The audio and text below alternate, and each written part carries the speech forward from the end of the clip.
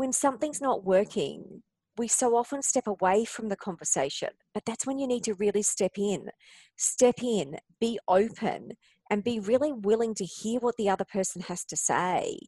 And even if it hurts, even if you don't agree with it, listen to them, make sure they feel heard, and then go away and reflect on it. Because if they're saying, well, I find you like this, that's a fact. It doesn't mean you're that person, but it Mm. means that's how they're experiencing you.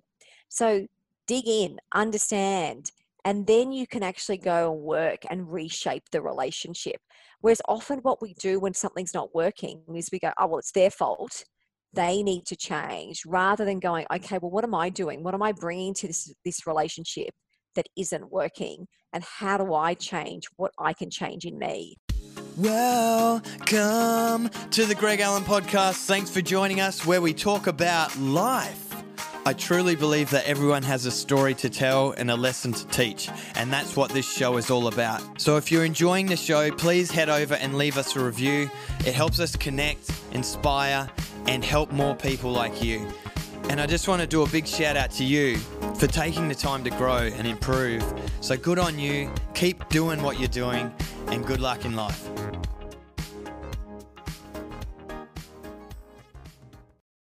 Hey Michelle, how you going? I'm really good. How are you? Oh, really good, thanks. I'm excited for having a chat today. I'm about to jump into another coaching session and teach a little bit around leadership and team development. So, what a great chat this is going to be. Oh, look, I'm looking forward to it, although I am jealous because you're in Byron Bay and I'm in Melbourne. Yeah. Well, how's it going in Melbourne at the moment?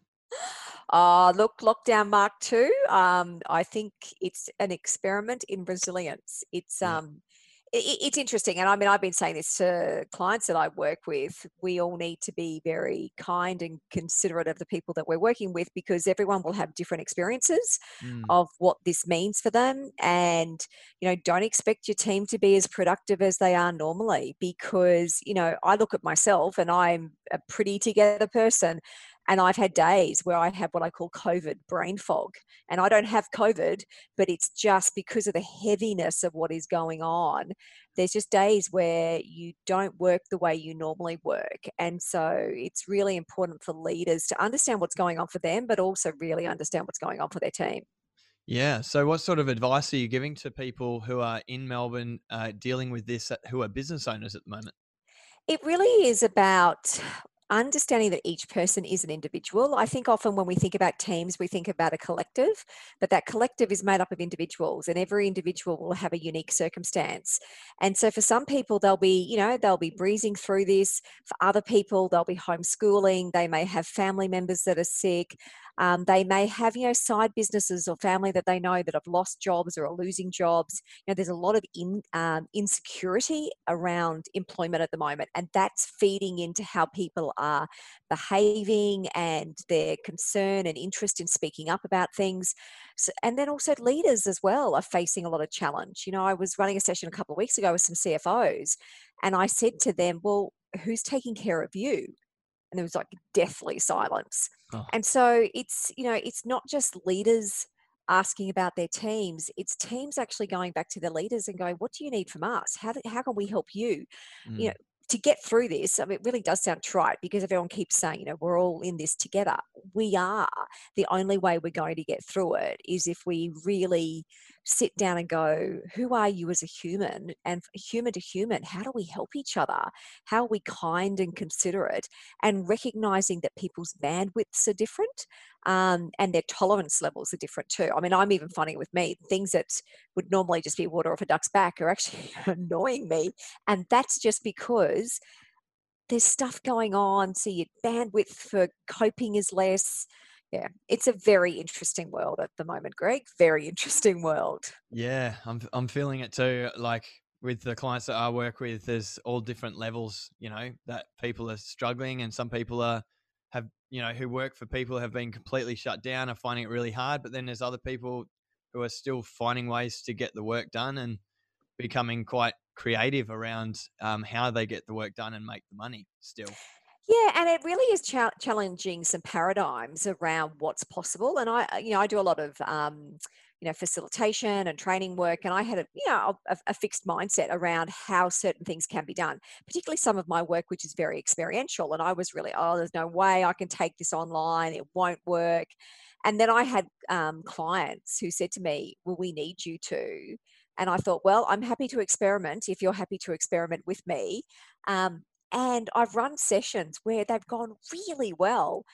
And it's been a real eye opener for me to go, what is actually possible? What can you do online? What can't you do online? And so that has been good. And yes, you're seeing it with other businesses as well. Certain businesses have been able to pivot really quickly and to adapt. Other businesses, because of what they do, it is a matter of, well, this is what I do and I can't shift. And so in that type of environment, it's then, well, what can you do? Where are the things that you perhaps can even sort of look at processes and systems that now might be the right time to tidy up stuff that perhaps when you're in the midst of something running and being really busy, you haven't had time to do. So, it's an opportunity to sort of sit back and reflect and also work out where you really want to go with things. Yeah, the amount of people that get stuck in getting the work done mode, like they're constantly working, working, working, and it might be a blessing in disguise for a lot of those people being forced to stay at home and work on the Mm. business for once. Well, I certainly had that in round one. So, round one, I used to fly every week. And I haven't been on a plane since March, and I was about to say I haven't left my home since March, but I have. I'm exercising a lot. That's the only thing that keeps me sane. Yeah. But I look at it and I go, I flew every week, and so I was always moving, and now I'm home all the time. So in the first wave, I certainly found, oh wow, there's probably a recovery period, a good couple of weeks of my body just going, oh my God, yay, catch up on sleep. And then I discovered this whole sort of layer of creativity, and I found I was tapping into things I hadn't been able to tap into for a while, which reminded me, wow, I actually think I must have been pretty tired, but not have recognized how tired I was. Round two is different. Round two, I'm noticing people's energy levels are different to round one. With round two, there's a bit of a, oh bugger it, we just have to get on with it. Even though this is hard, we things that we didn't make decisions on in round one, we now just have to make decisions on. But Yeah. I think it's a heavier feeling and sentiment in the system to what we were experiencing in round one. Round one felt like a bit of a novelty. Everyone was baking bread and getting into things that were creative and all of that kind of stuff, and rediscovering arts and crafts and puzzles. Whereas this feels harder. And so that's what I'm noticing as well in terms of clients that I'm dealing with. That it's sort of like there's a hangover. We got through round one. We thought it was going to be okay. Round two is harder. And also for leaders who are managing geographically dispersed teams, it's been interesting because they'll have people in Queensland and WA. The experience is very different to people who are in Victoria. So how does that work? How do you manage quite different needs for your team?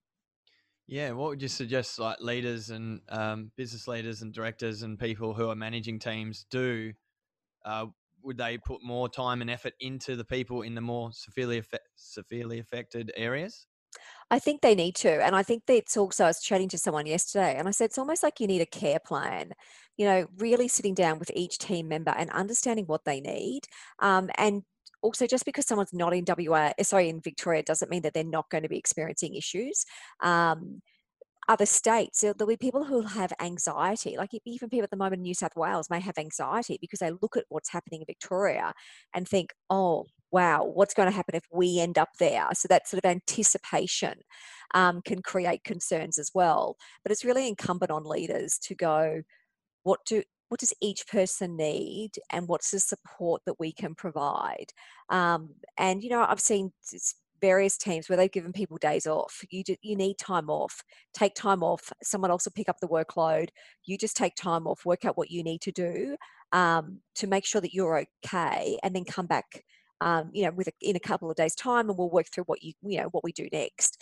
So, it's extraordinary times. I don't think any of us in our lifetime have ever experienced anything like this. I contrast this year with last year. This time last year, I'd been to San Antonio, I'd been to Israel, I was heading to China, um, and you kind of go, I don't know when's the next time I'm going to be going overseas. Yeah. Yeah, totally. It's sort Mm. of it's sort of like the first time if you watch the stock market and the way it reacted to the level of fear when we didn't know that we were going to get any government support or anything, it was Yeah. just like chaos and it just a massive crash. And then the government support came in, and then it was just spiked right back up, which I still think it. I don't know if that's a true reflection of what's happening. I don't think it's a true reflection. I'll be honest. I think it's nuts. Yeah, it's nuts. Yeah, I look at it and go, "That's really interesting." I keep having this conversation with my husband where I go, people talk about the economic cliff being end of September when JobKeeper was supposed to be finishing, and obviously now it's being extended. But the economic cliff is January, February next year, and yeah, that's when the banks start saying all of these people who have had mortgage freezes, you're going to need to start paying mortgages back, and business lending debt back. And if you don't, we're going to need to have conversations with you about winding up businesses. yeah, And that's when the real pain is going to hit. You hear the term, people talking about zombie businesses, which is such a horrible expression, because I'm sure the people who are continuing, they're genuinely hoping that they can somehow find a way through this. Um, and also trying to do the right thing by their staff and all that kind of stuff. So, we've got a long way to go. I certainly know in my business planning, when I sat down and did my, forecast for this financial year, my first 6 months of this year, I'm planning on being leaner than what it would be normally, because I can just see it. Yes, there's work coming in, but there's still unpredictability mm, around what can be done and how it can be done. I was just talking to a client this morning, and I was meant to be in Sydney on the 23rd and the 24th of September. And I said, well, that won't be happening. And so we're working through, how do we restructure that? Does it go online, or is it something that we go, actually, it's much better if we do it face to face? So do we push it to next year? Um, so there's I find the share market fascinating. I don't think it's reflecting what's really going on. And yeah. so, but they always say the share market is irrational. So at the moment, it's being irrationally optimistic. Yeah, yeah, yeah, for sure. I think there was that sudden fear, and then we got the support, and everyone went back to normal almost for a while. And we've had this second outbreak in Victoria and around the world is happening as well. And now it becomes like, oh, maybe this isn't going away, and everyone's starting to feel like, oh, I'm going to have to take action, like you said, and actually do something this time. We've got a long way to go. We've got a very long way to go. I was listening to someone last night, and even when they talk about, vaccine, the vaccine isn't a cure, and the vaccine may not. One, we don't know whether which of these vaccines will work. We don't know how effective the vaccine is going to be work. We don't know whether there's going to be side effects. So there's a whole raft of different complications associated with that. And that doesn't mean you don't get the vaccine. I mean, I certainly know, they'll prioritize access, as they should, in terms of who gets access to it first. Mm, Um, but I'd certainly be lining up and getting the vaccine, because my view is that's also part of my responsibility to society, because the more people who are vaccinated, the less likely you're then not likely to be a transmitter of it. Um, but even in terms of going overseas, that's potentially years away. mm, I used to run a lot of courses where there are public programs. You had big groups of people in a room. I don't see me getting lots of people in a room for a very long time. There's a session I'm meant to be doing later this year. It was 150 people, and I said to the organizer, I said, where would you get a venue that could fit 150 people and with social distancing? And what's the reputational risk you run if you hold the event and you put all the right measures in place, and then there's an outbreak from that event? That will mm. stick with you. And Oh my so God. Imagine that. and so you have to think about all of that when you're looking at the sort of events. And same with companies, they have to think about, what's the risk and what's the duty of care that I hold to my employees, that if I am going to be doing events or making people come back into the office, can I be sure that they're going to be safe? Yeah, totally. Hey, I would love to find out more about you and how you got to writing so many books on team leadership and going right back. And I'd love to hear about your story and your journey. And yeah, tell me about maybe your first book, and we'll go from there. Like, when did you Yeah, write your first sure. book, and what was it about? So yes, because I'm up to book number 3. First book was 5.5 years ago, and it was called Step Up: How to Build Your Influence at Work. And it was all about, how do you help people who are very technically good at their job? So they might be, the person who's in finance or audit or compliance or HR or engineering. So they're technicians. Yep. They're good at what they do. They're very tactical. They get the job done at a tactical level. But as you progress through an organization, and as you would know, you get to a certain point when it's less about your technical skills. It's actually more about your ability to influence. It's more about your ability to build coalitions of support, to be able to get people to buy into ideas and be able to influence decisions and processes so that change can happen in an organization. And that's what the book was all about. And it harks back to when I used to be head of compliance for a bank. And when I was hired as head of compliance, there were a few people who had conniptions because I wasn't a lawyer. And so that was unusual because most people in those roles were lawyers. Yeah. But I wasn't being hired to be the lawyer. I was hired because of my ability to build good relationships with people, build good teams, influence senior stakeholders in the organization. And so, yes, I had to be able to understand the technical aspects of the role. I had to be able to position arguments. I had to know what I was talking about. So you couldn't, sort of abrogate your responsibility on the technical side. But I had lawyers who worked with me. And so my role was not to analyze legislation. It was to ask the right questions and then to have the right conversations with people in the organization. And so that's really where it stemmed from, because when I was in that role, I found a lot of people who were technically very good, but they really struggled to be able to get stuff done because they couldn't influence people. They couldn't understand the agendas of other people in the organization. They didn't know how to position arguments. If they went sort of head to head against someone who was more senior than them, they'd almost go to water because for them that was like, someone's challenging me. I don't know how to deal with this. Yeah. And so that's what the book was really all about, was saying to make progress. So this is influence for good, not influence for evil. This is not the Machiavellian kind of, I want to be the sort of top dog on the totem pole so I have power over everybody. This is much more about, I need to understand how to influence so that I can actually get good outcomes in the organization. I can influence and make sure and help the organization make good decisions and get stuff done in a way that's productive and healthy and sustainable. And so it really starts from that premise that often when we think about influence, we think about the other person. But to influence, you've actually got to start with you, because you can't influence others if you don't understand yourself. So that's the starting point. And then it kind of just went from there. So that was the first book, and it was interesting. I'm a writer by nature, so I love writing. My husband will quite happily say, Michelle, and you're a nerd. And I go, yeah, I'm proud. I've got the T-shirt. I'm a nerd, and I love it. So I love learning. And when I left corporate to do what I'm doing now, the kind of impetus behind doing this was I love being challenged and I love learning, but I wanted autonomy. And the only way to get autonomy was to work for myself.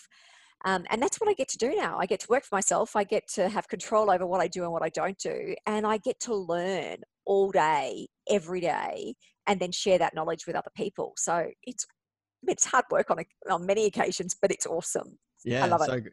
So good. Hey, I'd love to go back to what you were saying about around influence and use for good and not use for evil. I think the standard thing for people to go through is, if you say, they've been influenced, they often go to the negative, don't they? They don't think that it can be used for good often. Yeah. I have this discussion all the time with my clients, and I know a lot of people out there who are salespeople have an adversity to selling, and I think it's more around understanding when you can influence someone to get a really powerful return on investment or something that they would love, and that they would love it, rather than selling for the sake of selling, which is using it for bad, I guess. Like, I don't care what your vision is. I don't care what your why is. I just want to sell you this because that's my purpose. That's bad. But if we ask the questions and we take the time to get to know someone and we understand the product and the service or whatever it is that we're delivering, then a dollar value is really irrelevant, isn't it? It is. And that's what I always say to people, it's about, what are you in service of? Because when you think about sales, what you're trying to sell is, well, I'm in service of the other person. So if I'm in service of the other person, I really do want to understand them. I need to understand where they're coming from, what their needs are, because, and you'll see it all the time. I mean, and you'd get the same. I get approached by people all the time, these randoms trying to sell you this, that, and everything else on LinkedIn. And you think, interesting. You know nothing about me because you're actually pitching to me products that I actually sell to other people. So why don't you get to know me better? Then you could actually work out whether this is a worthwhile endeavor for both of us. Yeah. And so I find that really interesting because it's such a scattergun approach.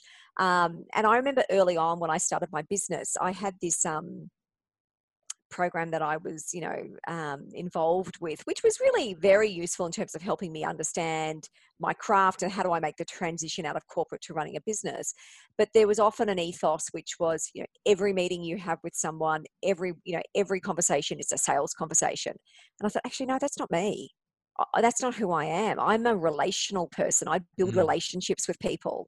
And I thought, I'm throwing that out the window because that doesn't fit with me and who I am. And I think that's the key thing, is to know authentically who you are and what you stand for, because then you will find the sales process or the technique or the approach that works for you. And so for me, I just build relationships with people. And what it means is I'll have someone who I met 5 years ago who, they'll be on my database and they'll get emails from me on occasions. And then they'll ring me and say, oh, I've been waiting for the right moment to work with you and I'd love to work with you now.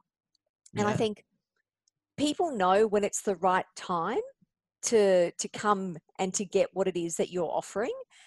Whereas if you push the offer and it feels like a push, people recoil because no one likes feeling like they're backed into a corner, and you can tell when you're being sold to, and that feels uncomfortable. It's almost like the hairs on the back of your neck crawl up. Yeah, pushed in the back of a corner is a perfect analogy too. It's the fight or flight, like get away from me. I've got to escape, get away. So yeah, that's interesting. And then even the other thing you said around you've got to know yourself as well. You've really got to understand yourself. Can you talk a little more around that?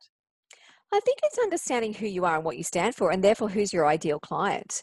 I'm clear about the type of people that thrive in terms of working with me. And I'll often say this, particularly with coaching. So I do coaching work as well.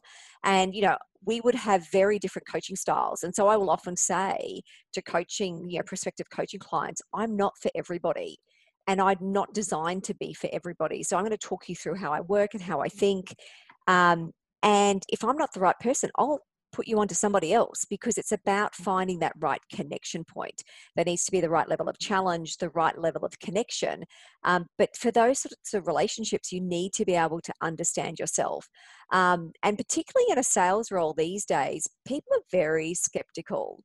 And I think, they talk about we've lost trust in large sort of institutions, but I think we're more wary in general, which is kind of incongruous because at the same time, then we post our lives on sort of platforms and social media. Yeah. But I think if you're trying to sell and you don't understand yourself, you can see through it, and the person on the other end then won't connect with you. Yeah, 100%. So where did you come up? Where have you learnt this? Is this something you learnt at school, through, university, from your parents? Like, where does this come from? This Look, understanding, relationship, yeah, look, it's connection. interesting. I think it's a mixture of things. So, I was the youngest of 4 children. I grew up in a fairly academic household. Mum was a teacher, my father was an academic. And I had very, very super smart siblings. And I was, I always had to work really, really, really hard at school. So I've always been a hard worker.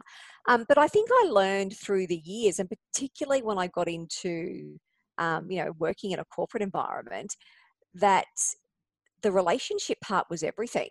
Because I'd look around me and I'd see people who were really good and really smart, and they were often not doing as well as the people who, in some ways, weren't as academically or technically clever, but they were very good at the relationship part, very good at building networks, very good at building those sort of deep relationships across the organization.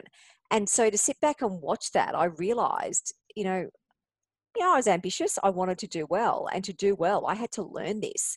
And it's interesting because people who see me, I do a lot of public speaking, and people, when they meet me for the first time, will often go, "Oh, yeah, but it's easy for you, Michelle. You're so confident." And I was like, "This is learned. I Yeah. wasn't born like this." I remember when I first started in corporate, and you'll probably laugh when I say this, but I used to sit, I'd get invited to go to a meeting and be excited, because when you were quite young, it's exciting to get invited to meetings, particularly if there are people who are more senior than you.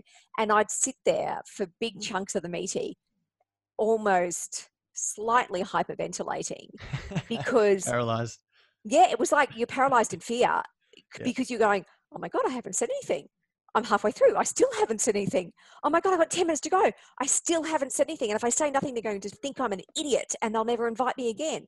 And so, of course, by then, all of the triggers, you are definitely in fight, flight, and freeze. Mm. And I learned that if I wanted to progress in the organization, I had to be able to manage that.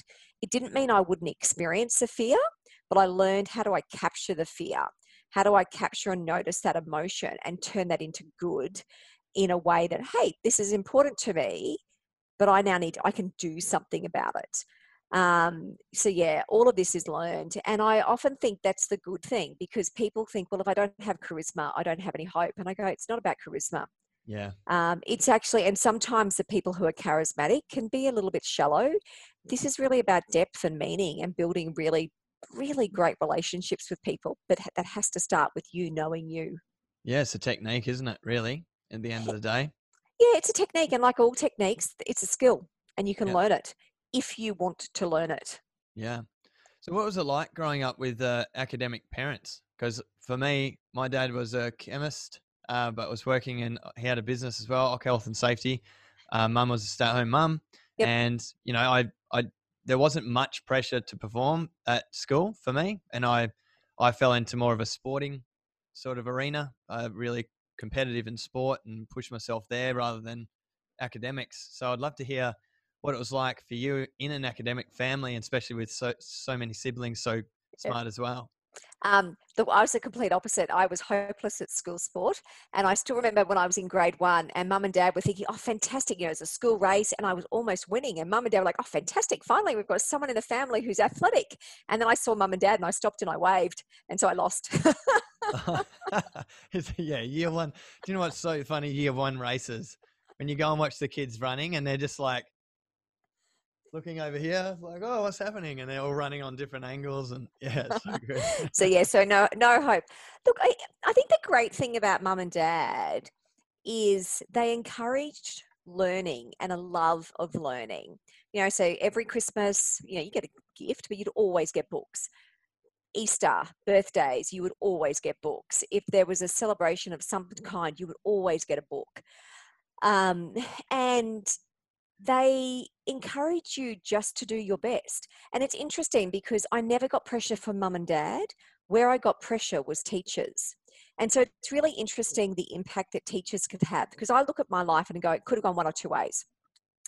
Every single teacher who ever worked with my sisters or my brother, if I had them, those teachers would say to me, oh, I had Jenny last year. She was smart. Are you as smart as she is? Oh, look at that manipulation. Oh, yeah. And I wasn't. Yeah. In terms of academically, my sister went off to become a doctor. So but very different. I found my feet at university. I fell on my feet at university. And then I worked out when I got into a corporate world, this is where I can thrive. I understand this environment. I can make this work. Whereas at school, I did well. I was above average, but I never did as well as my siblings. Both my brother and my sister were ducks at the school. And so I look at it and I often think for people who are in positions of influence, you don't realize the impact you have by casual throwaway comments. So for me, those comments from the teachers spurred me to work harder. If I'd been a different personality, it would have spurred me to have been the recalcitrant kid in the corner throwing chewing gum and, chalk at the teachers. Yes, I was back in the days when we had chalk and blackboards. And so I think, it's really interesting. We often forget that when we're in positions of power, the influence that we can have on others. So I was really lucky. I was blessed in so many levels because I had a great family, very supportive parents. But, there were times when it was really hard. And for me, it just inspired in me this absolute drive to work hard and prove myself. And so it's interesting, even if I go back to when I released the first book, I remember the publisher saying to me, oh, this is so exciting. First book. How do you feel? And I said, I feel like I'm going to vomit. And she went, oh, okay. She goes, that's unique. She goes, I don't normally have that as an expression. And she said, why? And I said, I'm waiting for the world to judge me and to tell me that I'm a failure. And so it's interesting. So I hark all of that back still to childhood. So Mm. even now you could go, I'm running a successful business. I've just done my third book. I've started my PhD. So clearly I know how to get things done, but still there's always this little seed of doubt that sits in the back of your head. And that's why I often say to people, you can look at the surface and go, on surface, she seems confident, she's articulate, she does well. But everyone's got foibles. Everyone's got something inside them, which is a seed of self-doubt. And it's about Mm. what you do with that doubt, whether it sort of constrains you or whether it inspires you to move forward. Yeah, I think I'm the sort of personality like you that, like, when that creeps in, I just want to prove to myself that I'm worthy, like Yeah, same sort of absolutely. thing. Yeah. Yeah. And Um, it's interesting though, because often what I found, particularly when I was in corporate, is people would say, oh God, Michelle was so ambitious. And I think you've missed the point. I'm not ambitious against you. I'm ambitious against myself. yeah. This is me proving to myself what I can do. And so I often think, sometimes it's very easy to put a negative spin on people who are ambitious. And I think it's about what are they ambitious for? Because ambition can be really healthy, but it's whether it's actually used in a way that's destructive and a way that's bringing down other people as opposed to elevating the individual. Yeah, I definitely relate with that. And the ambition, like, people will see me as hyper competitive, but I'm actually competing against myself every single time. Like, Yep. I want to prove to myself I can do better than the last, which can become a bit of a cycle of, like, I don't know if you felt it as well, where you go and go and go and go and go, and you realize, why am I working so hard? Oh, look, well, that was my reflection when we had the first lockdown for COVID, Yeah. because the question is, when is enough enough? Mm. And that's the challenge because, I'm really lucky. I married an amazing man. But I remember when I came home last year and I said, oh, I'm about to start book 3. And there was just like this silence. And you could see him thinking, I want to be supportive. I really want to be supportive, but I know what it means when book 3 comes along. But for me, it was like, well, I want book 3 to be done because I am studying my PhD, and that means I need the next 6 years to get the PhD done, and I won't have time to do that sort of intense writing. Yeah. Um, but it is really working through, what does enough look like for you? And for me, and that means different things to different people. And I had a conversation a couple of years ago when I first started the business. One of my girlfriends said to me, oh, Michelle, you work too hard. Now, my response might sound a bit callous, so bear with me as I go through it. But I said to her, why is that a problem for you? I said, because that's not a problem for me or my husband. And she kind of went, like, you could see the reaction on her face because she wasn't expecting that. And then we dug into it. The issue was not about me working too hard. The issue was she didn't feel I had enough time for her. And I Yeah. said, that's a different conversation. So if Mm. I don't have enough of me to be able to give you because of what is the business is taking out of me, then that's a different conversation. And we need to talk about that. And so I've learned to it's almost like not judge myself by the expectations of others. Craig and I are very clear on who we are as a couple, where we want to get to in life, what it is that we want to do. And so that then makes it really easy to say no to things as well. And also what I want to say yes to. Yeah. Yeah, for sure. Have you got kids? No, unfortunately, we could never have children. Okay. No So worries. we have, I don't know whether you can, I know you could probably see, but your listeners won't be able to. I have a dog. I have Barney, who is sitting on the couch just beside me. So he's my little fur It's ball. just support right there. Yeah, he is. He is. Look, I would love to have been able to have children. We were just one of those couples. It just didn't work for us. But I Yep. often think I am one of those people who I always find the way. It's like you reframe. And I remember when we found out we couldn't have children, I went and bought a very expensive bottle of French champagne, and I came home and I said to Craig, we're going to write a list of all the things that we can do because we can't have children. And we just reshaped our life. And Yeah. we worked out where it is that we want to focus our energy. And as one of my sisters very kindly said, this is fantastic that you can't have children, because that means that when you die, you can leave all the money to my kids. As a reframe right there for you. Yeah. She But said that with love. yeah, but you've made life work for you just the way it is. It's awesome. Like, your life wouldn't be the same, as it Yeah, is and now, look, and that and makes I you think, you. yeah, and I think you have to. And I think that's the thing in life. We never know what other people are going through. And if I go back to, once again, my time when I was in corporate, I had some fairly nasty slurs thrown against me because I didn't have kids. I had people who said, oh, she chose to not have children. You know, she's such a career woman. Now, that was not said with love or kindness. That Yeah. was said to denigrate me. Now, the people who that was often said to, who knew me, were like, I think you need to double check what you've just said because you don't know anything about Michelle's life, Yeah. or who she is as a person. And so that's why I often think, you know, God, we can be so mean to each other. We make these assumptions about people that we know them. You know, comment that I go back to, you know, Julia Gillard when she was called deliberately barren. I mean, that's just a revolting comment. If she for people who choose to not have children, that's their right. And then for people who don't have children, you know, they will make their own way through this in terms of the choices that we make. Just as we need to be supportive of people who have children and they've got complications in their life. Just a little bit of more understanding, a bit more love, and I think would be okay. Yeah, definitely. I think I think this whole thing of bringing other people down just so that they don't feel bad. We've got to understand that when you get any sort of criticism or slur or anger against you, I think often it's a reflection of them and not yourself. You know, like a lot of people take that as they said this, that means it's true. It's Yeah. often a reflection of the person saying it. And, Yeah, look, it is. And often it's said because the person inside is hurting. And I'll often say that, if I I often find interesting, a lot of the coaching work that I'm doing is obviously with people who are working in corporates, and they'll come to me for a number of different reasons. But you know, even if they're coming to me because, you know, Michelle, I've just landed a more senior role and I want to solidify in the role, or I'm looking to do something else now with my career, invariably a big chunk of the meeting or the sessions is spent talking about relationships and the relationships at work that aren't working. And then when you dig into the relationship, it's often just based on misunderstanding. You know, they haven't spent enough time with the other person. That person hasn't spent enough time with them. And I'll often share a story of when I was in a senior leadership role and we were doing this activity and it was all designed to create connection across the team. And so it was stop, start, continue. So just sit down with each of your colleagues one-on-one and what did you want them to stop doing, start doing, and continue doing? So I'm with my colleague and I'm fairly diplomatic in terms of what I say. And then she gets to me and she says, you spy on me, you judge me, I find you hypercritical. And like, I'm thinking that sitting there as this sort of barrage of criticism is coming towards me, the best thing I did was keep my mouth shut. And I just let her do what she needed to do. And I took it. Went home that night and sort of said to Craig, oh my God, and, you know, kind of processed what was going on.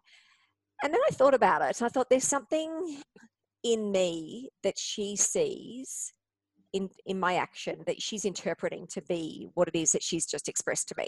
yeah. So I went to work the next day and I said to her, look, I'd really love to have lunch today. And she was like, why? And I said, I think it would be really helpful to us to talk through that conversation yesterday. And she was still kind of like, she was really skeptical. Really anyway, we went to lunch and I explained where I come from, talked about my history and talked about my love of learning. And I said, I look at your work and I can't do what you do. You think so differently to me. And so the reason I ask a lot of questions is I am genuinely interested in how you think. Like, I love the way you outline problems. And I'm asking questions because I want to learn from you. Now, if you look at it in the context of the work and the environment, you know, I was seen as ambitious, I'd done well. She thought my questioning and my interest in work was because I was doing that to try and find fault. I was trying to somehow find some angle so I could better position myself without, you know, we had the same team leader. When I started talking about how I think and how I work, totally changed the dynamic of our relationship. We went from, you know, obviously it wasn't even toxic. It was just a relationship that was not effective, to one where, you know, I haven't worked with her now for 10 years and we still have lunch every, you know, 2 or 3 times a year. And it's just, I often say to people, when something's not working, we so often step away from the conversation, but that's when you need to really step in, be open and be really willing to hear what the other person has to say. And even if it hurts, even if you don't agree with it, listen to them. Make sure they feel heard and then go away and reflect on it. Because if they're saying, well, I find you like this, that's a fact. It doesn't mean you're that person, but it means that's how they're experiencing you. So dig in, understand, and then you can actually go and work and reshape the relationship. Whereas often what we do when something's not working is we go, oh, well, it's their fault. They need to change, rather than going, okay, well, what am I doing? What am I bringing to this relationship that isn't working? And how do I change what I can change in me? Yeah, I love that so much. I think what comes to mind for me is the amount of times that I've called someone that's given us a bad review because of miscommunication or something the team has done, and it's nothing to do with me. It's come back and come into my inboxes. We've got a bad review.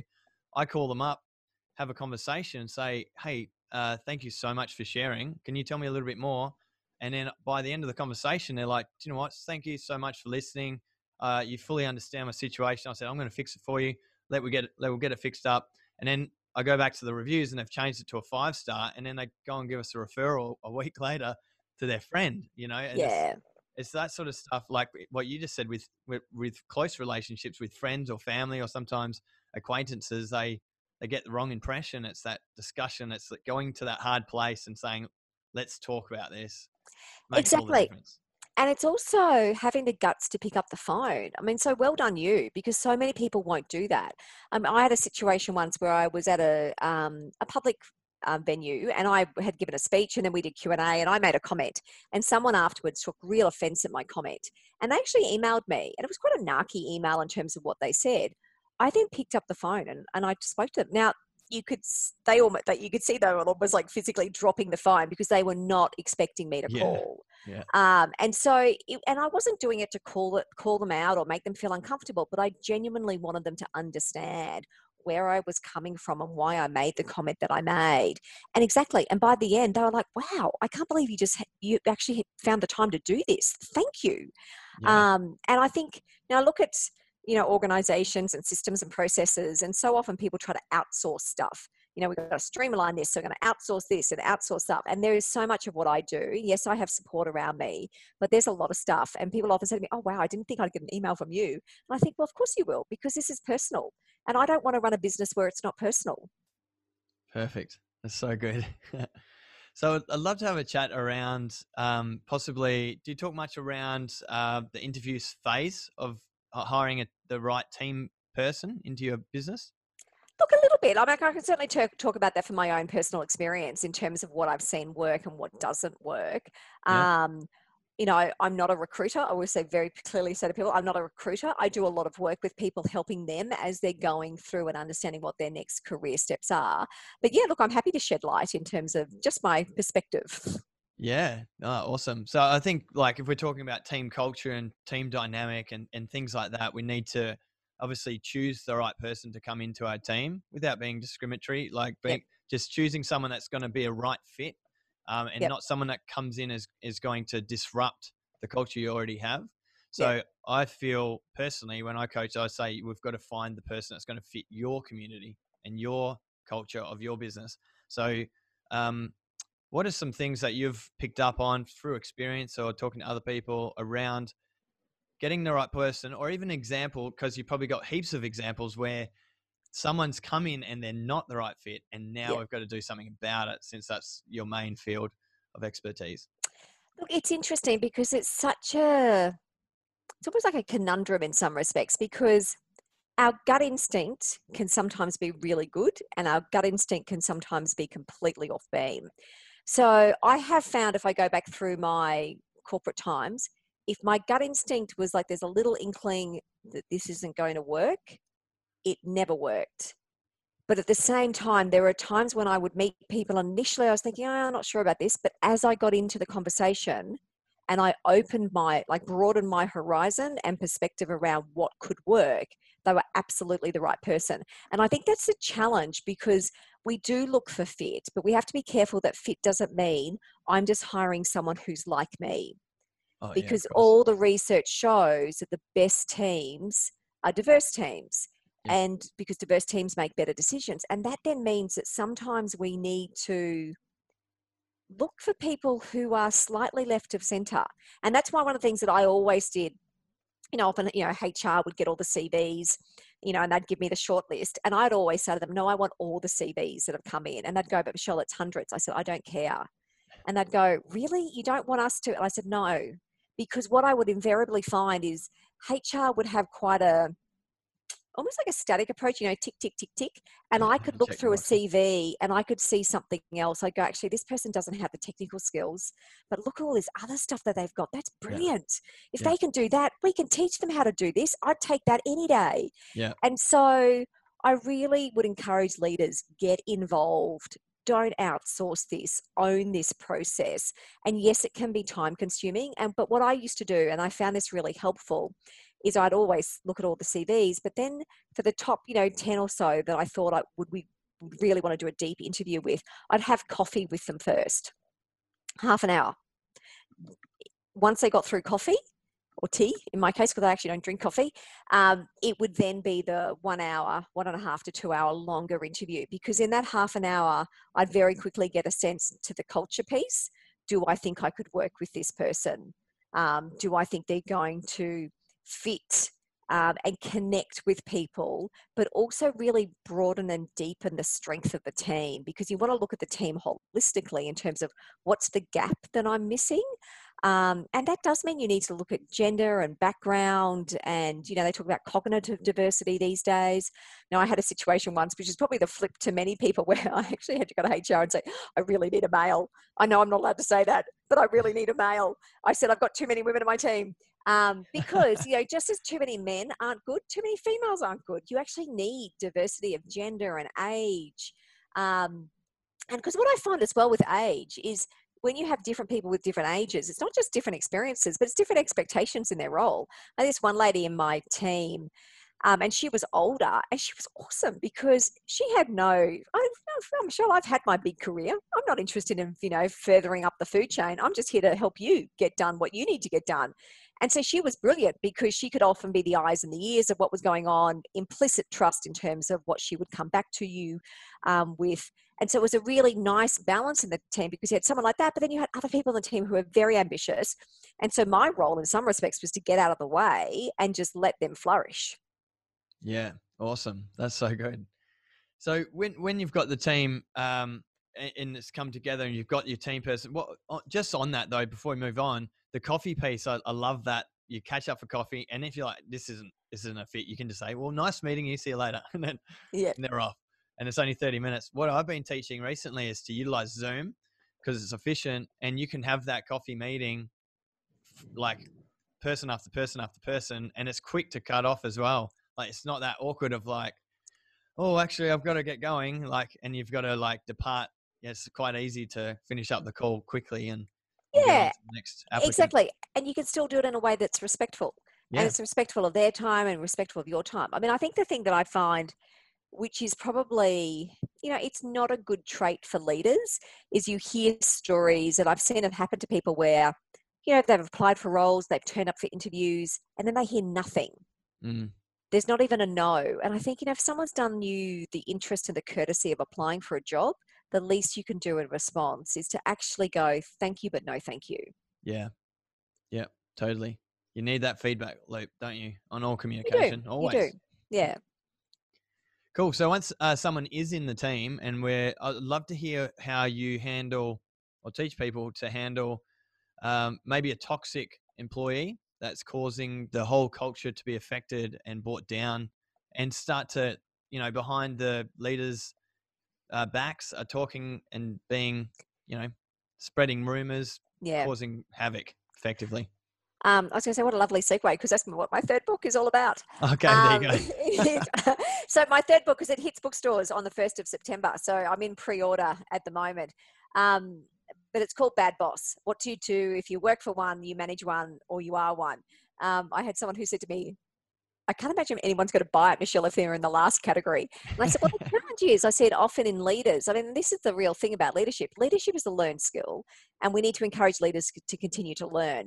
But when you are in a leader of leader role, so when you're a leader and you're leading other leaders, and when you're leading teams, it's really incumbent upon you to recognize what type of team you want, but you don't decide that by yourself. You get the team involved, and also to really understand and be open to feedback and open to what's going on in the team.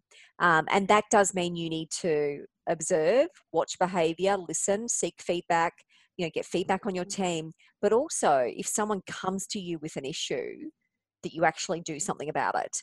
So I had a situation where one of my senior people came to me and said, look, there's this particular issue that's playing out in the team. I didn't see it. The issue that was being generated by this other person, they were a contractor. I thought they were awesome. They did everything I needed them to do, superstar performer. So I did my homework, did the due diligence, but I did the due diligence really quickly. So within 24 hours, I had got to the bottom of exactly what was going on. That contractor was asked to leave. And it was amazing, the response from my team, because they were like, wow. We were like, the one person in particular who did it, she said, I was really worried. I said, why? And she said, I thought I'd get blowback. She goes, I thought it would fall on me and that you would back them over me. And I said, why did you think that? They said, because we know how highly you think of her work. And I said, I do, but behavior always trumps output. Yeah. And I will never have people in my team who don't live the behaviors that we as a team set, because if I ignore that, I'm basically saying it's okay to behave like that, and it's not. And so for me as a leader, it elevated my leadership in terms of how people saw me, because they're like, wow, she doesn't just talk about it. She will actually do something if there's a problem. And so then it meant that people trusted me more. And that's the key thing as a leader. If there's stuff in your team that's going on and you do nothing about it, they're not going to trust you. And the biggest challenge, particularly in sales roles, because I've seen this happen where the leader will say, yeah, but they're my best salesperson.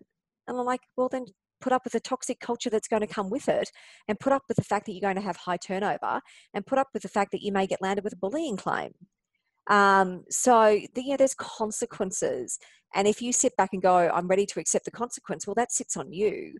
But most leaders, it's hard. It's not easy to sometimes step in when you don't want to lose a good performer. But also the other thing that I would counsel on is to actually find out, to what extent is the person's behavior that's toxic or ineffective, is it coachable? Like, how much are they aware that they're actually doing this? And are they willing to then change and do something about it? Because I'm not of the view that you can just, throw people onto the scrap heap. If you can develop them and shift and change their behavior, then do it. For me, there's a difference between a full-time employee and a contractor. For me, as a contractor, they need to come in with all the right skills, and that person couldn't see that they needed to do anything differently. And so in that particular situation, it was like, well, I had no choice. You need to go. But for your team, look at them and go, to what extent can I support them? Because if I go back through my early days as a leader, and I did some stupid things and some stuff that was not very effective, I just didn't know any better. And I often say to people, I wasn't a bad person. I wasn't a narcissist or anything like that. I was ineffective because I had all these weird notions around what it meant to be a leader. And I needed to learn leadership as opposed to subscribe to an old-fashioned view of leadership that perhaps I'd learned from my dad. Yeah, totally. Yeah, I think leadership's changed a lot. So tell me what you think are some of the key things that make an effective, maybe some inefficiencies and some efficiencies in a good leader or a leader. Yeah, look, it's interesting. I talk about 7 indicators. So in the book, I have sort of 7 key indicators, and there's a number in there around your understanding power. And as a leader, you have power. You need to understand how that power is used. You need to understand who you are authentically. Understand the norms that you're creating in the team and the expectations that you're creating in the team. So what's your mindset as a leader, and what's the legacy that you're then leaving behind, and what are the values that underpin that? So for me, as a leader, my version of leadership and your version of leadership can be different, and that's okay, because leadership is personal and leadership is contextual. And different organizations need different types of leaders at different times. So I think that's the other thing as a leader, is what's your learning mantra? Who are you learning from, and how are you sort of pushing yourself to always do more and learn about yourself? One of the most instructive things I ever had done to me as a leader was when I got 360-degree feedbacks. And this isn't that sort of, you're just doing like a survey monkey. This is deep, immersive 360s, where, you know, your boss does it, your boss's boss gives you feedback, your peers, your direct reports, your others, and you're using something like the Leadership Circle or LSI, or even Hogan, where they're tools that are constructed to really help you understand what's the type of leader I think I am, what's the type of leader that other people think I am. Then you can look at the gap and go, okay, how do I want to close that gap? That's amazing. So that sort of onto my next question was around how do we develop a better leadership within a culture and within a business? So it's things like that, leadership tools like that, where you can actually assess. And I always say to people, you don't use a 360 as punitive, because if it's punitive, um, one, people don't want to go through the process, but they'll game the system, because what they'll do is they'll go, well, I don't want to get people giving me feedback who I think are going to be mean to me. I'll only get people who I think are going to be nice to me. And I Yeah. always say to people, you know, go out to people who you have a challenging relationship with, because you need their perspective, Mm. just as you need the perspective of people who you think are awesome and they think you're awesome. So the assessment piece is really important. Then it's the practical reality of, you know, what's the tools, the techniques, the support I'm being given so I can actually shift my behavior. And that's not just down to the organization. I often see leaders who say, well, it's my organization's role to develop me. And I'll go, no, it's not actually. Yeah. That's your role. If the organization develops you, like bingo, that's awesome. And it's a sign of a good organization that they're willing to invest in you. And good organizations invest a lot of money in their teams. Um, but don't just wait for your organization to develop you. Develop yourself. You know, I was very lucky in the organizations that I worked with, very generous organizations in terms of the personal development opportunities that I got. But I also spent, you know, a lot of my own time and money developing myself so that I could be the type of leader that I wanted to be. So you do the assessment, you then work out what the gap is, you build a plan to close the gap. And also surround yourself with people who you can use as, now I kind of call it my career advisory board. Who's the advisory board around you? You know, for some of your clients, that would be you, because you're their coach and their mentor. But who else have they got? You know, is there an advisor that is there, sort of the person they go to around legal and branding?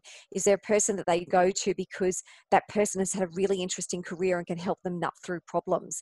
So who are the people that you've got around you that can really help you just see what's possible and be a sounding board, but a sounding board that challenges, and hears what you're saying, but also holds the mirror up and says, well, perhaps it could also be seen like this. Yeah, no, really good advice there. Thanks for sharing that. So, how about when we're looking to bring a leader in, or maybe promote someone from within the technical role, or up into a leadership role?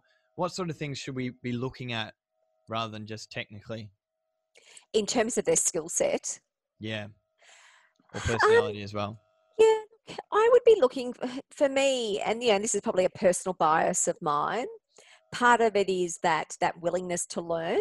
So what's their willingness to try things that they haven't tried before? So, we often talk fixed and growth mindset. So to what extent have they got a growth mindset?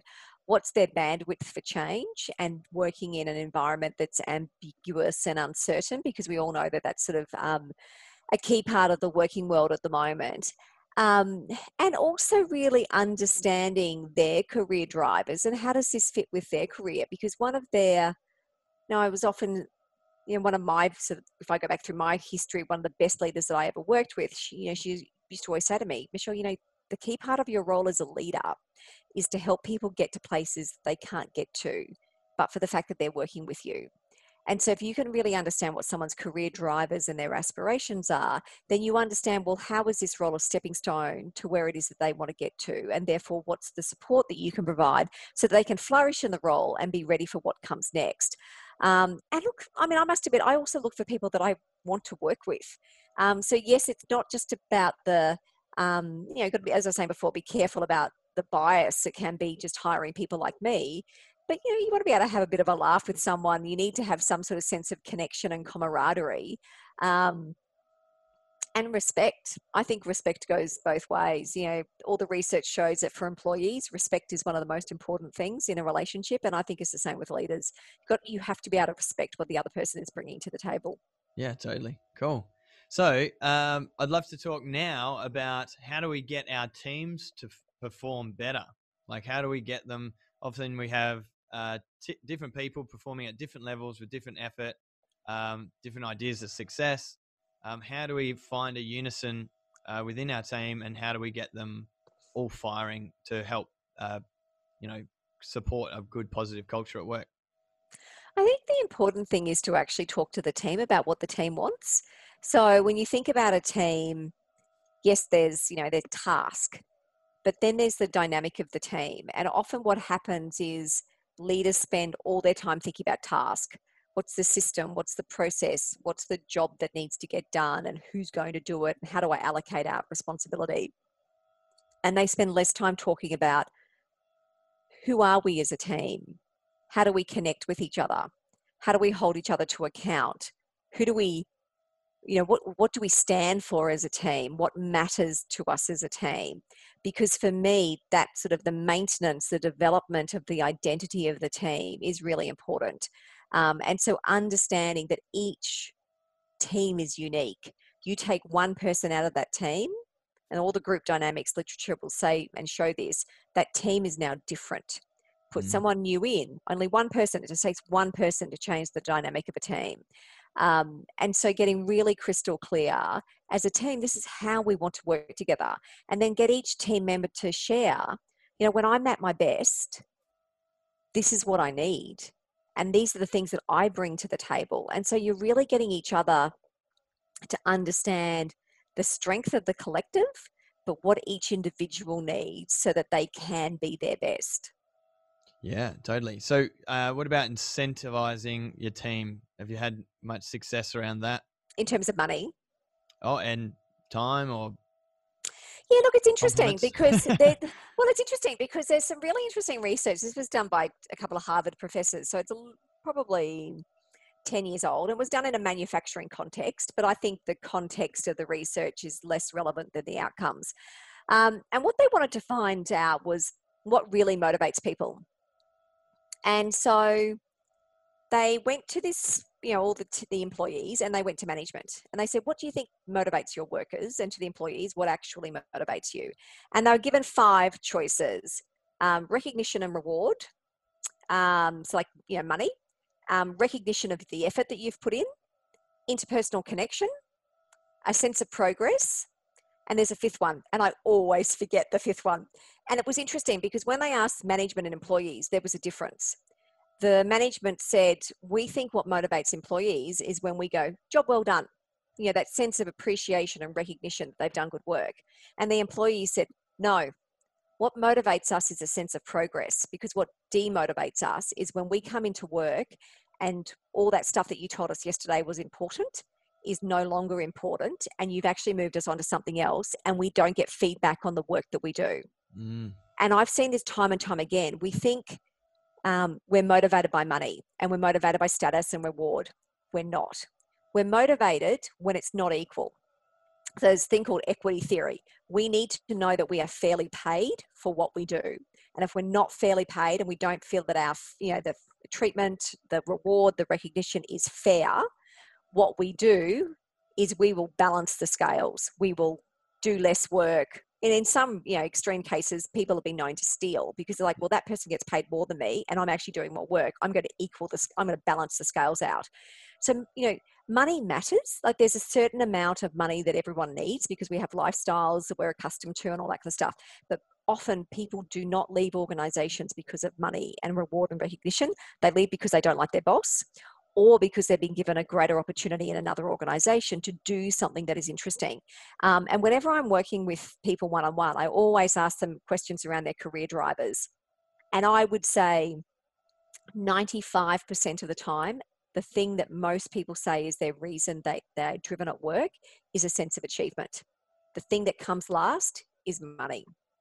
Often things like security are important, and by that I mean financial security. So most people have a certain base level of salary that they need to earn, but that's not what drives and motivates them. And so I often say to leaders, think about how you manage processes and how you allocate work, because I've seen it happen time and time again, where a leader will go, oh, this is really important, we need to get it done, and everyone beavers away and they work really hard. And then the workers are kind of left kind of going, well, what just happened? Because all that effort we put in last week, we've had no feedback. We don't know where it's gone, or senior management have now changed their mind. And we've just been told that that doesn't matter anymore. And everyone sits back and goes, I feel totally demoralized because all that extra effort that I expended feels like it was worthless. Yeah, you sort of need to throw a party if you're going to pivot like that. So it's just like, it's like, thanks for helping us change direction. Like we worked out that that's not going to work. So we're going this way now. Feels like you're on the hamster wheel. I mean, I go back to when I was working in corporate, and I was at very senior, I was at director level by this stage. And I worked with this guy, really, really nice guy, like intellectually, very, very, very smart. Drove me nuts because he couldn't make decisions. And so what it then meant was my team spent their time spinning wheels, and we never felt like we got anything done. And I remember saying to him one time, this is ridiculous. If I was working at my previous organization, I'd be setting the world on fire because of the hours and output, but I'm setting nothing on fire in this organization. And at least he had the self-awareness to say, that's about me. And I said, I don't think you trust me. And he said, yes, I do. I said, no, you don't. I said, because if you trusted me, you'd step back and just let me get on with it. But he was one of those people who needed to be across all the detail. Now, I mean, for him, I eventually left because I thought, I can't do this. It is actually killing me in terms of working long hours and not getting anything done to show for it. Yeah.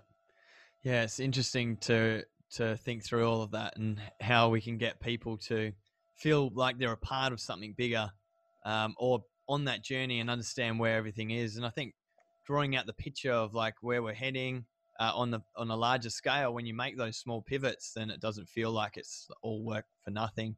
Yeah, exactly. Yeah. Because it's got a sense of connection and a sense of purpose. I often say to people, we hear a lot about find your passion, and I go, passion smashing. Like seriously, find your purpose, because passion can be fleeting and passion can feel unobtainable. But when you're clear about your purpose, why you do what you do, it also makes situations that are hard easier to manage because you've got a long-term goal. Whereas a passion, it almost feels like you need to love every minute of every day. And that's unrealistic. There are going to be days when work is great, and there's going to be days when work just sucks.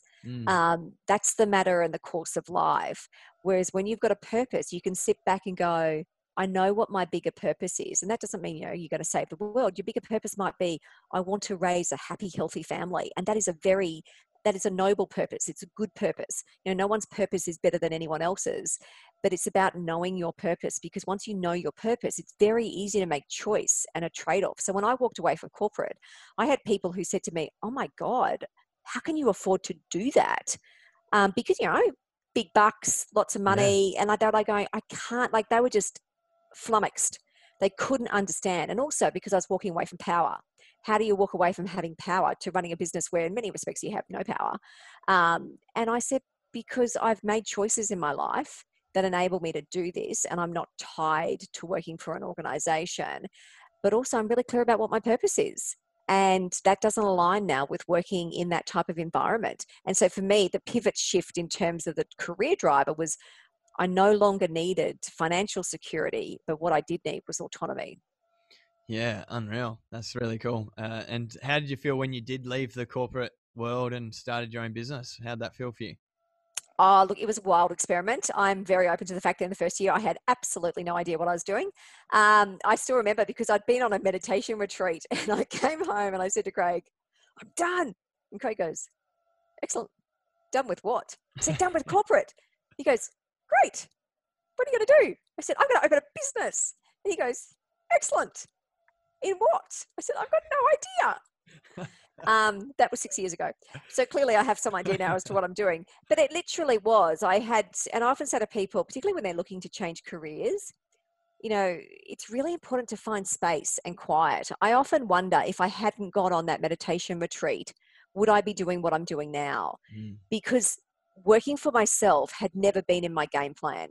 I'd never been one of those people who in the back of their mind had always had this lifelong dream of working for myself. I saw myself as a corporate chick, and I just assumed that's, I was good at it. I just assumed that's where I'd stay.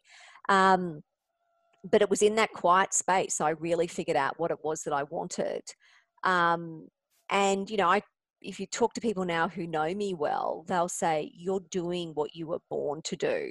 Now, that doesn't discount my time in corporate, because I don't think I could do what I do now if I hadn't had that time in corporate. It's been a very, very instructive and also very powerful sort of base, because I really understand corporate dynamics and workplaces and how they work. And so often when I'm talking with people, I'm not talking from theory. I've been there, I've done it. And so there's a real strength in that, and a credibility and also a safety for people, because they go, well, we know when we work with Michelle, she's not talking crap because she's been there. She actually understands the pressures. But I wouldn't change what I'm doing now for the world. I love it. Yeah, awesome. That's so cool. Hey, tell me a little bit more about the book writing process. So you said that Craig was like, "Oh, you're writing another book," and then and you're like, he knows what that means. And so, can you tell me what that means? I'd love to hear what writing a book Okay. means for a family, or that get it for yourself. Even like, how long does it take? What does it mean? Yeah. And look, I mean, look, everyone's different, but I'm very deadline driven. So typically the way it works is you write the pitch document gets sent off to the publisher. They need to approve the pitch, as in, yep, we're happy with the concept. Now, most people do the pitch, and whilst the pitch is going through the review process, they'll be writing. I don't tend to do that. I'm very good at the Japanese just-in-time management approach. And so what will happen, and this has happened before, Wiley will ring me and go, brilliant, we've finally got it through the review process. We love it. Can we have the manuscript by this date? And I just go, yeah, of course you can. And then I'll get off the phone and go, for the listeners, that was me just kind of gulping. Yeah. I am lucky I work with an editor and she's very good. But for me, it's a real discipline. I'm lucky I'm an early riser, but I get up at 4 o'clock and I will just write. So I will write from say 4 till midday, because I obviously have to do work, but I will over those, because I'm writing in a really confined period of time. It's like social life is cancelled. I'm in bed by 8 o'clock. I do no activity over the weekend. All I'm doing is writing, because I'm on deadline in terms of, churning out chapters. Chapters get sent to the editor. She does stuff, sends it back to me. Weirdly, it's really intense, but I find it works. And it works because I already have the content. And by that, I mean, I already have all the ideas. I've already got most of the research done. So it's not like I'm starting from scratch. Whereas I think if you were doing the research and trying to write at the same time, that would be hard. So I've already got the basis of all the ideas there. And the way you're writing, I mean, I write every week as it is, because I do blogs every week. So it's more accessible type of writing. As I said to my supervisors for my PhD the other day, because they're like, oh, Michelle, you're breezed through the PhD. You're an award-winning author. And I said, bit different. I said, the books are kind of like pop culture. This is, deep, immersive research, which is really hard. So it's actually quite interesting to watch the difference, because one of my supervisors said to me, I can't imagine writing a book. And I'm thinking, you're an academic, don't you? You write all the time. She said, yes, but it's a very different type of writing. Yeah. And so I've often, people have often said to me, oh, how do you write a book? And my one answer to that is discipline. That's it. If you want to write a book, it's discipline. You set the date, you set the intent, and you write. Because everybody can write, but it's also about finding the mechanisms around you to support you doing that. And I'd also say, like, I've had people who've said to me, oh, Michelle, you should start a podcast. And I go, no, got no interest. I love being on people's podcasts, so thank you so much for inviting me. And so it's about finding what works for you. And so I've had people who've written books who hate writing, and I kind of go, then why do it? Yeah. Like, find the medium that you like. I really enjoy writing, and as you can clearly see from this, I like talking too. But I have no desire to run my own podcast, because it's not my thing. So find what your thing is. I know a guy, and he does a lot of art sort of work. And so he doesn't write, but he does these really great memes and sort of little cartoons that he puts out. So whatever mechanism that you use that speaks to you and speaks to who you are, I think that's the important bit. Yeah. For me, it's video. I love doing video and talking as well.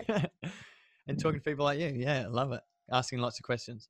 So anything else that you could add to the team dynamic, team culture, anything else that you see as things that people need to know about building a team, enhancing a team, or even things that they should avoid? The key thing is invest time. Good teams don't happen by accident. And often what I see is people just not spending enough time with each other. And so when they get together, they talk about work. They don't talk about who they are and how they are. And so often I do a lot of work with an energy company, and it's quite funny because often at the beginning we'll do a check-in and they'll go, yeah, good, fine, yep, okay, yep, good. And I go, no, how are you feeling? And they'll go, what do you mean, how am I feeling? Like they don't want to use feeling words. Yeah. And we joke, they go, Michelle, we don't like using the F word. And so it really is helping people get in touch with their feelings. And I think that's, to me, the evolution of leadership. You know, early on when you talk about management theory, it was systems and processes and quality. And then we moved into terms around authentic leadership and systemic leadership and being a dynamic leader or being a systems thinker. I think what we're now seeing is it's the emotionality. We are really recognizing that as humans, we are driven by emotion. We make decisions by emotion. You know, you cannot cut off emotion when you walk into the workplace. So how do we as leaders understand the emotions that we have and the emotions that our team have, and actually recognize that that's okay and that we need to work with them? You know, particularly in the context of COVID at the moment, I was talking to someone yesterday. I said, there's some really tough stuff going on. Those emotions are real. And what you don't want your team to do is deny how they feel, because as soon as they deny how they feel, that all then gets pushed underground. And that is so unhealthy for them as individuals, but also that can then, you know, filter up into the team because of how they're going to behave and interact with each other. So really getting comfortable to talk about how we actually feel. And that's a language, and it's a language that many people aren't used to. Yeah, no, definitely. I think I'm definitely a feelings-based sort of guy now. I wasn't always. I was always just happy. I just like, Happy, sad, angry? no, just happy. And then I realized I was holding on to a lot of anger and a lot of sadness, and then all came bubbling out one day. And so now you have nuances of I'm joyous, I'm bright, I'm... So my team gets to be a part of that because it's sort of revolutionary for me. So I'm like, guys, we've got to talk about our feelings. And they're like, okay. Well, and the thing is, you know, emotions are contagious. And so, you know, I often say to people, you got to be really, like, it's interesting, just before this podcast, I was feeling really tired because it's been a big day. And so I was dancing around my study 10 minutes before I got onto this call because music makes me happy. And what I wanted to do was make sure you got the best of me for this session and I was in the right headspace. And so I did what I needed to do to be in the right headspace. Yeah, cool. Well, next time we catch up, we can have a bit of a dance. I think. Oh, that sounds great. Cool. I really appreciate your time, Michelle. It's been awesome and love speaking with you around this. Keen to catch up another time if we, some topics come up or when your book's released and we can talk more about that one. Very happy to, Greg. It's been lots of fun. Cool. Thanks so much. Pleasure.